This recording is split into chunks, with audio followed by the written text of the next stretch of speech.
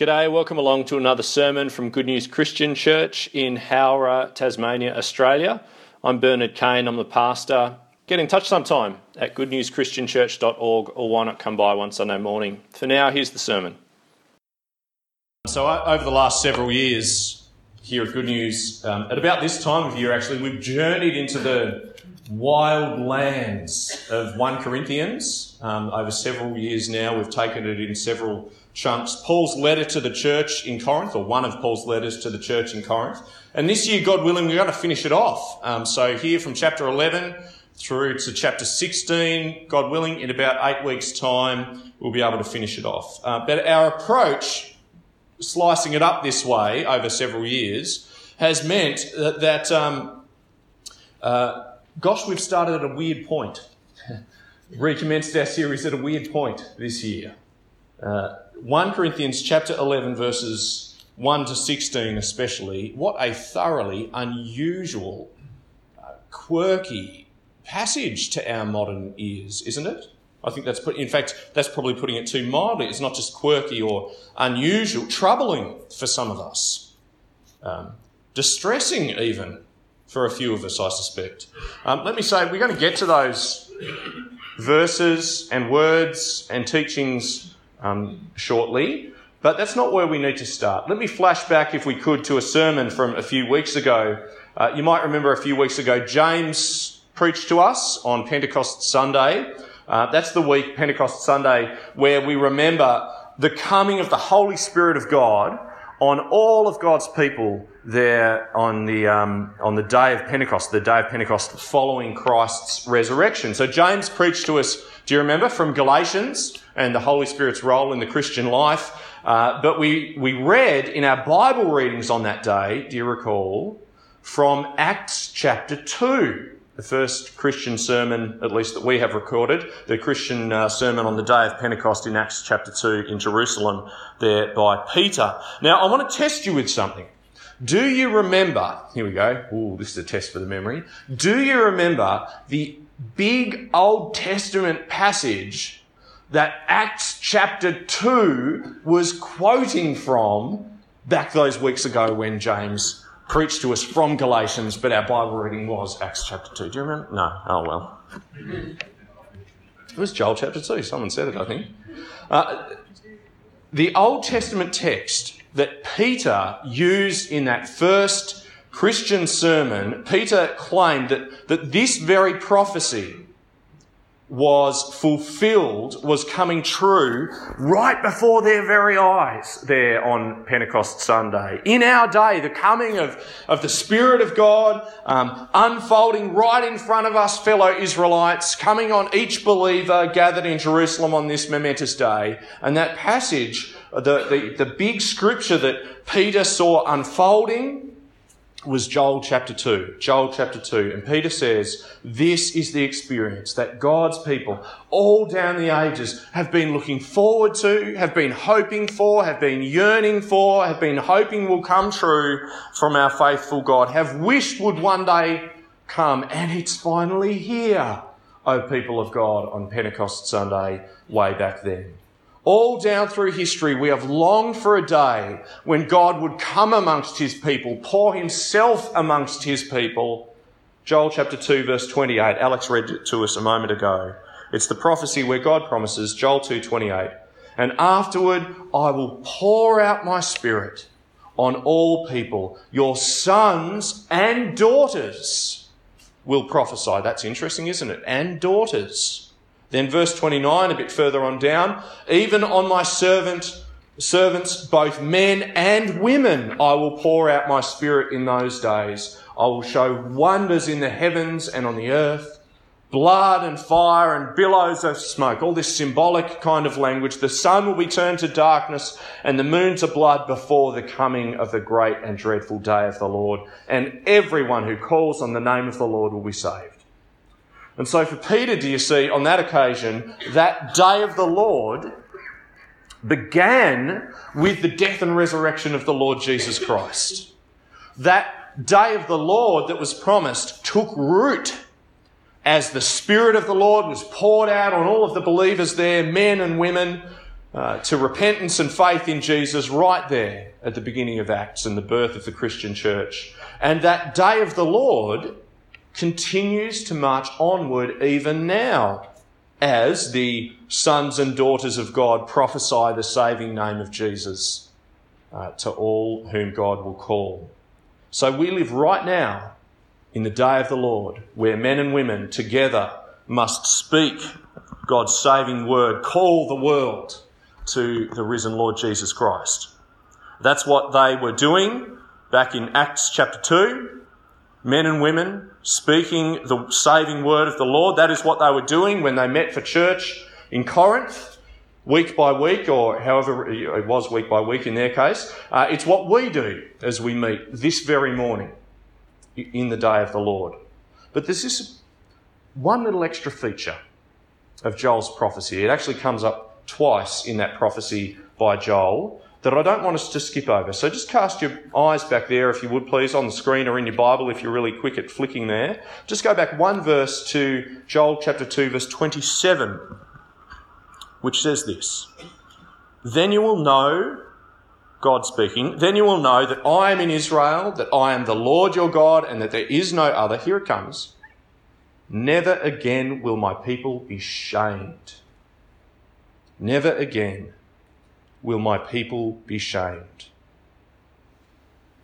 So Joel 2 promises an era where men and women together, sons and daughters together, will prophesy.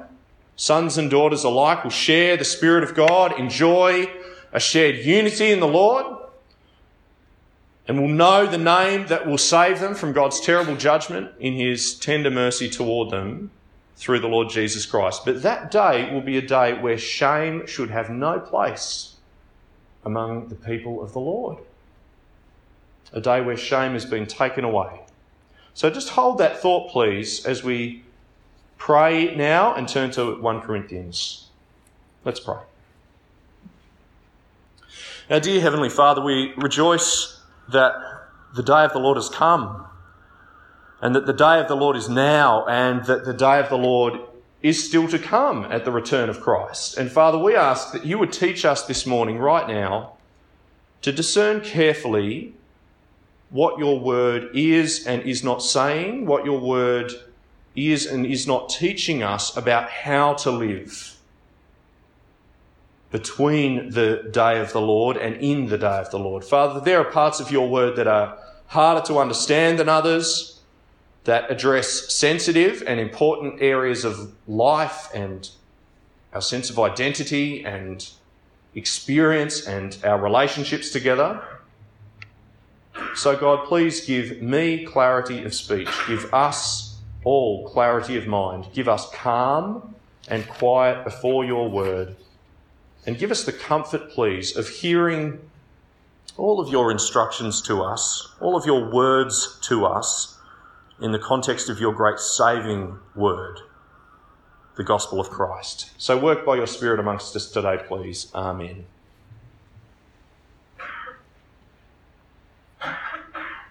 So, why on earth would we finish a series last year on 1 Corinthians at the end of chapter 10, knowing full well that we were going to have to start a series, restart a series on Corinthians, beginning with this passage? Why would we do that, knowing full well? I knew full well when we finished at chapter 10 last year that we were going to have to commence at chapter 11 right here. It's quite simply because chapter 11 marks one of the big turning points in Paul's entire letter to the Corinthians.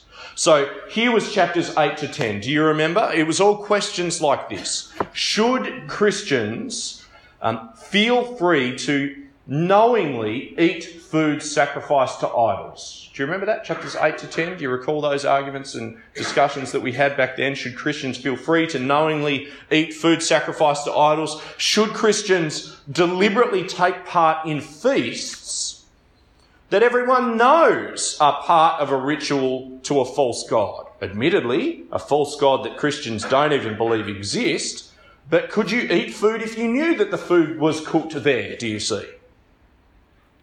And you can make your own mind up as to whether that has relevance to the events of Dark Mofo. I'm just describing what's in chapters 8 to 10. And again, if you'd like to talk about that, let's do that afterwards. Or you can go back and listen to the sermons on the website. I don't think the answer's obvious either way, incidentally. But Paul does know this, and he concludes chapter 10 by laying down a law, laying down a rule. He brings out a yardstick for every Christian life. Have you measured yourself against this yardstick recently? Every Christian, everywhere, in every age, ought to live by, here's how he concludes it, 1 Corinthians chapter 10, verse 31. So, whether you eat or drink, or whatever you do it all for the glory of God. Do not cause anyone to stumble, whether Jew or Greek, or the church of God, even as I try to please everybody in every way. For I'm not seeking my own good, but the good of many, so that they may be saved. Follow my example, as I follow the example of Christ. 1 Corinthians 11, verse 1. So let me ask you today, Christian, has the gospel of Jesus so gripped your life that you are not just content, but that you desire and you want and you long to live by these two rules, the glory of God and the good of many, that they may be saved? That's kind of the point in the argument that we're up to in Paul's letter to the Corinthians. Will you submit everything you do, and I mean everything, whether you eat or drink or whatever you do, who you do it with, where you go and why you go there? I will do it all in this self-conscious pursuit of the glory of God in this world and the good of many, that they may be saved. The glory of my God who has rescued me, through the precious blood of the Lord Jesus Christ, and the good of many, that they may be saved through the same glorious gospel. Now, chapter 11, do you see, without losing focus, Paul then turns from the idolatrous world out there, and make sure you've got the glory of God and the good of many, that they may be saved, in mind out there in that idolatrous world. Paul now maintains that focus, but he turns with that yardstick in hand to their church life for the Corinthians and says, how does your church life measure up to this? The glory of God and the good of mankind. Are you living for the glory of God and the good of your fellow human beings in church? Not just out there in the world, in church. And it seems that they're actually doing it in the main pretty well. I mean, the coming 5 chapters will reveal they've got some issues to work on, as we all do. But chapter 11, verse 2, Paul says, I praise you for remembering me in everything and for holding to the teachings just as I passed them on to you. But, and that seems to be the spirit of the verses that come on, but there are some things that we need to talk about. Would a fly on the wall of your church, O Corinthians, would a fly on the wall of your church, or in your Sunday school, or indeed in your creche, or any of the programs you do through the week, would a fly on the wall of your church really know that you live and die for the glory of God and the salvation of many? Because Paul is about to say, I'm not sure that that is the glory that would stick out if I were a fly on the wall in your meetings. I'm not sure that the honour of God is the thing that people would necessarily be talking about as they make their way home, as they walk home along the street from your church meetings, O Corinthians. In fact, the glory and honour, or should I say the dishonour and shame that everyone would be talking about, is focused somewhere else in particular. So enter with me, would you please, brothers and sisters, into the weird and wonderful world of first century Greco-Roman headdress. We're going to have to dive into this now. 1 Corinthians chapter 11, verse 13. Let's start there, down at verse 13. Have you got it there? Where Paul asks them, judge for yourselves. In other words, you know the answer. Judge for yourselves. Is it proper for a woman to pray to God with her head uncovered? He expected them to know the answer to that question. to agree with him to the answer to that question. Judge for yourselves, is it proper for a woman to pray to God with her head uncovered? Or down at verse 16, if anyone wants to be contentious about this, we have no other practice, nor do the churches of God. So, what can we see? Step one, we have to be able to see there was a universal practice in their day, and historians tell us it wasn't just a practice in church, it was in various social settings with a whole bunch of what was proper sort of surrounding it. There was a universal practice in their day where it was the proper thing in a variety of social settings for a woman to wear some kind of head covering. And let me tell you, the historians, the reconstructions as to what the cover was, or whether or not it was sewn onto the rest of the clothing, or indeed exactly what it covers. Does it cover just the hair, or is it like a veil thing? Does it obscure the face? Or how much does it cover? All of that they toss back and forth. But should a woman wear a head covering culturally appropriately in certain social settings? Oh, no one's debating that in terms of the first century culture. And in fact, you Corinthians know that, don't you? Judge for yourselves, is it proper for a woman to pray to God with her head uncovered? But wait a second. Step two, when I say no one's debating that, well, the Corinthians were evidently debating that, weren't they? The Corinthians, can you think of an equivalent today, were pushing the boundaries, quite evidently, from this passage in front of us, testing the waters of these universally accepted social practices in their day that everyone knew, that everyone understood, that everyone knew they were supposed to be playing by, and hence this very passage. Now, you might wonder, why would they do that? Why would these Corinthians want to be at the cutting edge of stretching the boundaries of this social practice? Well, I think there are some hints in the passage. I can't prove it to you, but I suspect it's because they had grasped very firmly and very clearly what Paul has said actually across his writings. He said it back in chapter 7, and he goes on to say it in just a moment here, that in every respect that matters, men and women are peers before the Lord. I think they had grasped that, and they were trying to figure out how that should find expression within their cultural setting. So, as Paul says, for instance, in another one of his letters in Galatians chapter 3, verse 28, there is neither Jew nor Greek, slave nor free, male nor female, for you are all one in Christ Jesus. Amen to that, the Corinthians were thinking. And surely that should find expression in their headdress when we meet together in church. And hence, in a similar vein, verses 11 and 12 here in Corinthians, 1 Corinthians, have a look there with me, chapter 11, verses 11 and 12. Paul seems to be agreeing with them on that very principle right here. Verse 11, in the Lord, that's a very important phrase, by the way. You won't see this equality in the rest of your life, out in the rest of the social settings, but yes, in the Lord, however, woman is not independent of man, nor is man independent of woman. Do you see the reciprocity there? For as woman came from man, so also man is born of woman. But everything comes from God. Or back in chapter 7, Paul spoke of the way that a husband's body belongs to the wife just as much as the wife's body belongs to the man. Revolutionary thought in their time, that a woman had an equal claim. In the Lord, here's the truth. You are equal. So please don't misunderstand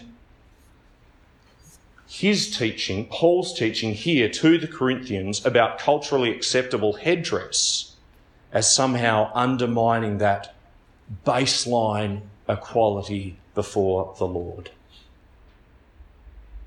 In the Lord you are peers. In the Lord, indeed, you depend on one another. There is no first place. Your very self comes from the Lord himself. Who you are comes from the Lord. Your identity comes from the Lord. You see all of that. And so, could that be their motivation, the Corinthians' motivation, for throwing off their head covering? In a sense, asserting their equality. If we are equal, then can't we do the same with our heads? And Paul basically says, folks, your equality is not the message that you are sending when you pray or prophesy with your heads uncovered. You need to understand the cultural setting that you're in. That's not the message that you are sending when you pray or prophesy with your hat off or your veil removed or whatever it was. People aren't hearing, in other words, look at us, we're equal. That's not what they're hearing at all.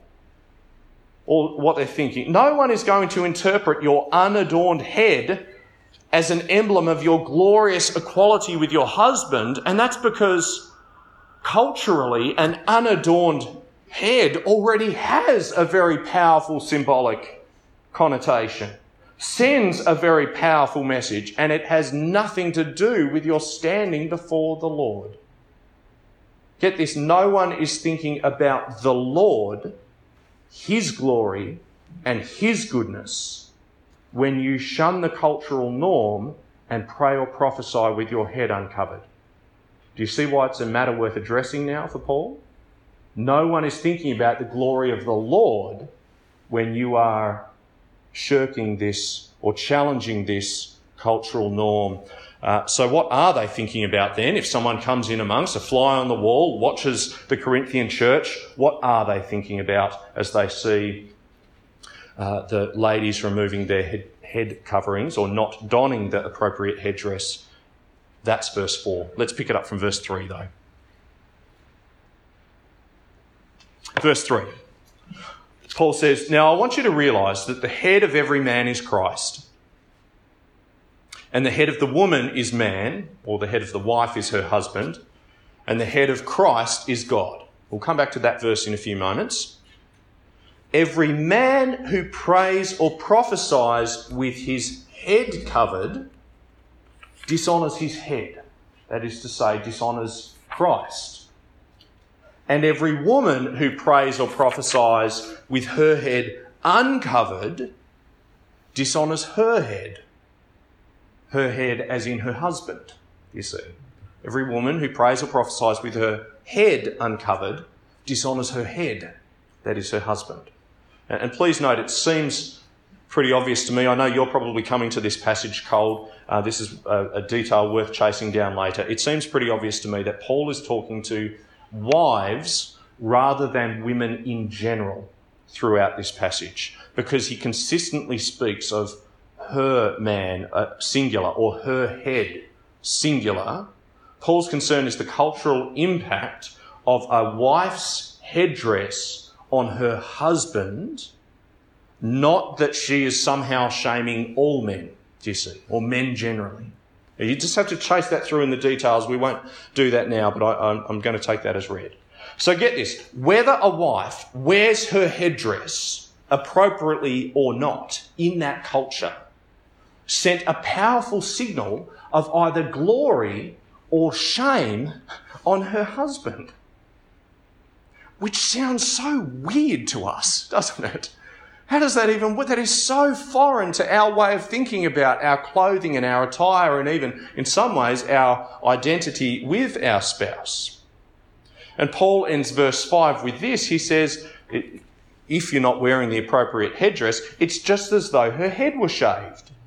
Which, unless I'm mistaken, is an illustration that was also culturally understood in their setting about what you should and shouldn't do with your hair. A shaved head on a woman in that culture would bring shame on her personally, whereas an improperly adorned head would bring shame on her husband. 1 Corinthians 11 verse 14, "Does not the very nature of things teach you that if a man has long hair, it is a disgrace to him," right, not to his head, to Christ, "is a disgrace to him, but that if a woman has long hair, it is her glory," right, not her husband's glory, but hers, "for long hair is given her as a covering." So, wear your headdress, lest you bring shame on your husband, just like you keep your hair the right length, lest you bring shame on yourself. Whew. That's Paul's advice. That's Paul's instruction. That's Paul's direction. When you are gathered, in view of your cultural setting, and indeed the cultural setting across the Mediterranean at the time, our standards and the symbolic meaning of our actions and our attire, when you are gathered, in view of our culture, and in order to keep the glory of God and the good of others at the forefront of church life, there's our yardstick, please do like every other church does, don't put your husband to shame with a socially out there spectacle. Wear your headdress. Don't create waves in that way. And by the way, husbands, don't you cause a kerfuffle in the other direction by donning headdress to be like your wives. But wait a second, there's something that we need to ask, isn't there?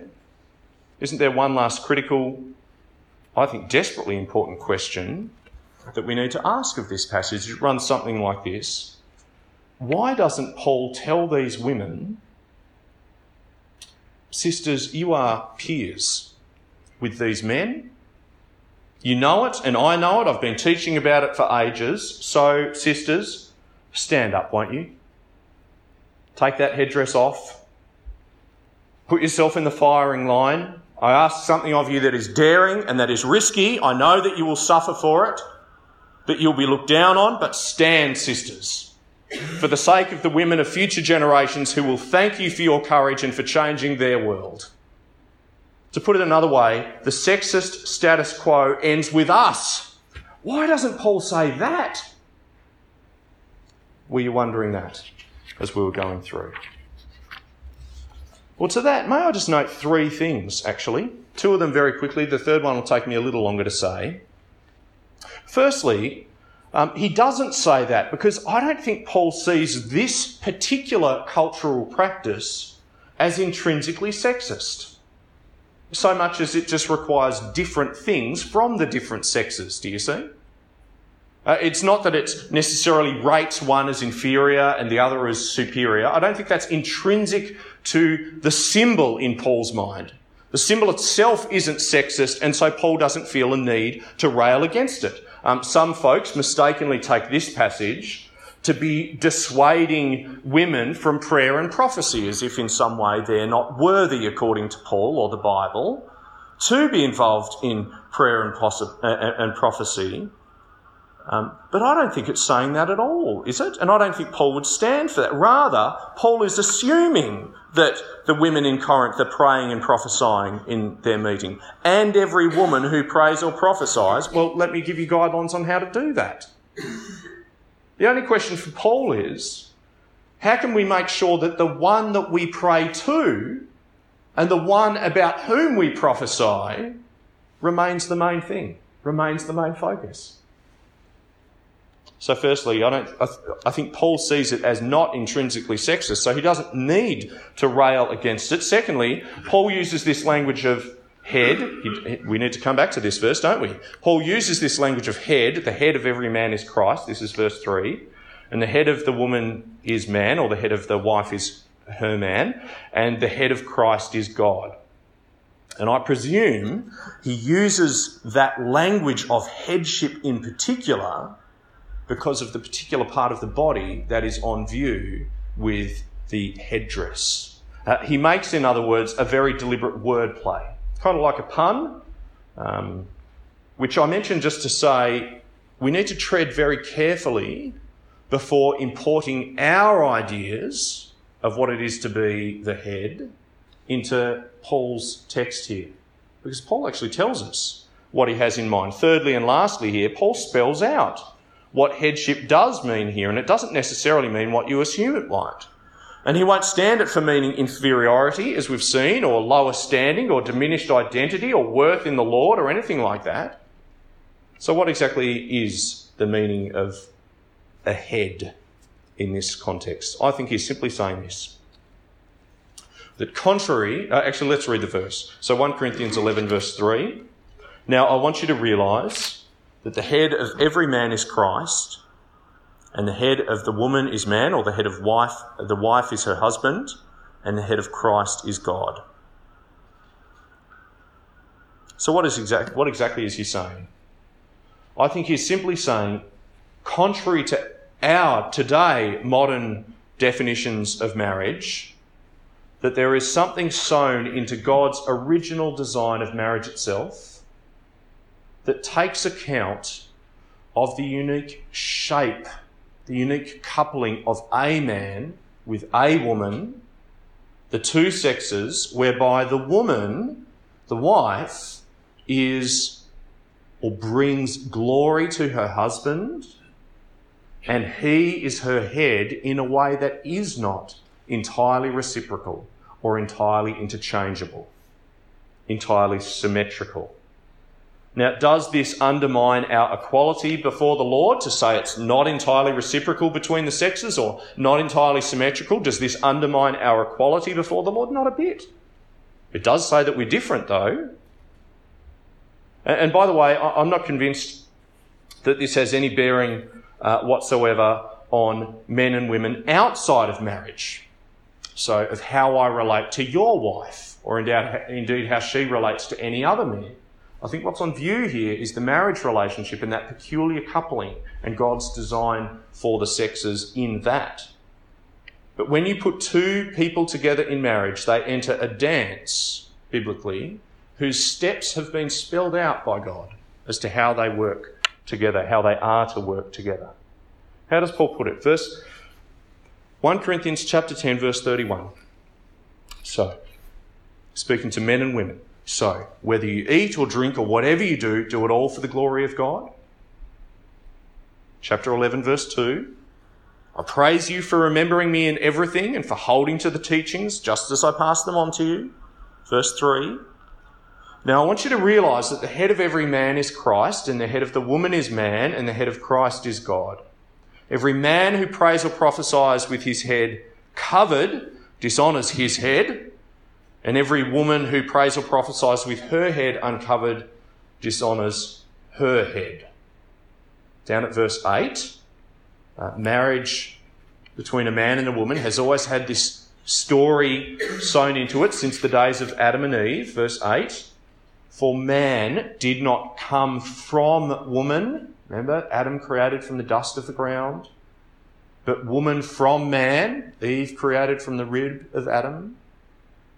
Verse 9, neither was man created for woman, but woman for man. Do you remember in the language of Genesis, it is not good for man to be alone. I will make a helper suitable for him.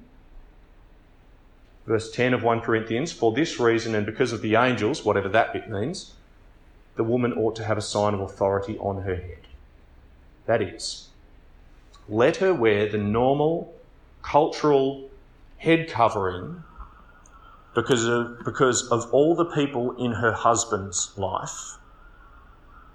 A man's bride, a husband's wife, his delight and his glory in this world, the one whose splendour reflects back on him alone in some ways, were she to heap shame on him culturally, socially, how heavy a blow that would be. Do you see? She is the one she is the one who meets him in his aloneness.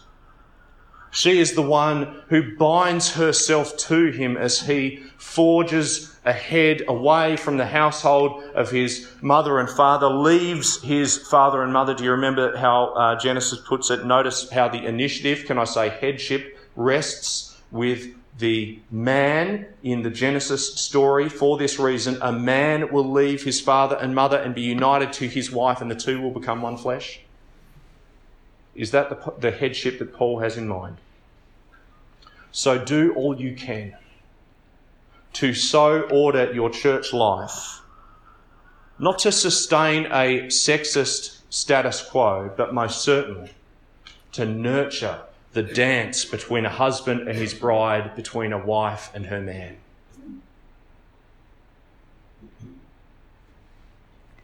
So, as we move towards a conclusion, so how do we put this together?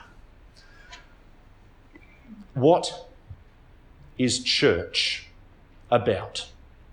As we hold the yardstick of our conduct from out there in the world, the glory of God and the good of man, as we bring that across to our church life, what is church about? It's not about your glory, Christian. It's not about her glory. It's not about his glory. It's not about the glory of men. It's not about the glory of women. That's not what church is about. To use the language of Hebrews 12, let us fix our eyes on Jesus, the author and perfecter of our faith, who for the joy set before him endured the cross, scorning its shame, and sat down at the right hand of the throne of God. You see, the story of church ought to be the story of being done with shame, being done with ways of being that bring shame on one another. The story of church ought to be one of realising that all the shame, our shame, has been taken away. Is that the story of our church?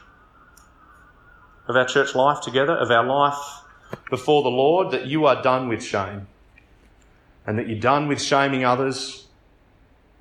Do it all for the glory of God and the good of many, that they may be saved. Now, in terms of teasing out details, I'm sure there may be many, many lessons for us in terms of how this should be teased out. But I feel like I've kind of spoken long enough, and maybe we need to tease it out in conversation over cups of tea. There may be lessons here about how we use our words when we have a chance.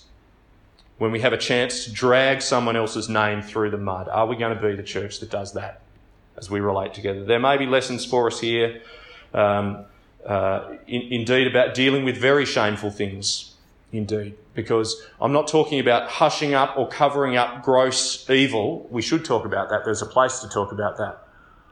But I am just saying, I am just talking about choosing not to behave in a way that attracts shame in the first place, or brings shame on others when they ought not to be shamed. Are there lessons here? I don't know. It comes down to real detail, doesn't it? Are there lessons here for husbands and wives? Perhaps the shoe's on the other foot in some ways. Perhaps the husband who needs to recognise the shame that he brings on his wife when he has too big a night out on Saturday night, and so the wife has to bring the kids to church, and everyone kind of knows it. See what I mean? It's the way that we accrue shame in our culture may be very different to the way back then, but we have to tease this out in detail and reflect the fact that our shame has been carried by Christ, and so we glorify our great God and seek the good of many that they may be saved. Many, many lessons, but how about we just pray together now? And may I say, if you would like to tease some more of this out or argue, I don't mean that negatively, push around some of these verses with me afterwards, please come and do that. That'd be a conversation worth having. Seek me out. Let's have that conversation. Let's pray. Our great and glorious Father in heaven, we are so immensely thankful that you have not paraded our shames and our sins before the world, but Christ bore our shame on the cross. And so we, your Spirit-washed people, are clean in your sight, and we are done with shame before you. What a bright and clear and glorious reality we stand in before you, thanks to Jesus. Father God, where there lies within our hearts a desire to put personal agendas ahead of the glory of Jesus, especially here at church, but not only here at church, where we would love to cling to past hurts and disappointments and grudges, that we might one day shame others who have hurt us or just assert ourselves, or even pursue good causes, but without regard for who or how we might hurt others along the way. God, may we learn to put your glory first and the healing, cleansing glory of Jesus into practice in how we treat the people around us. Father, any of us here today who have things in our past that still weigh on us with an immense sense of shame and regret, Lord, may we see in the cross of Christ your commitment to carry our shame and take it away.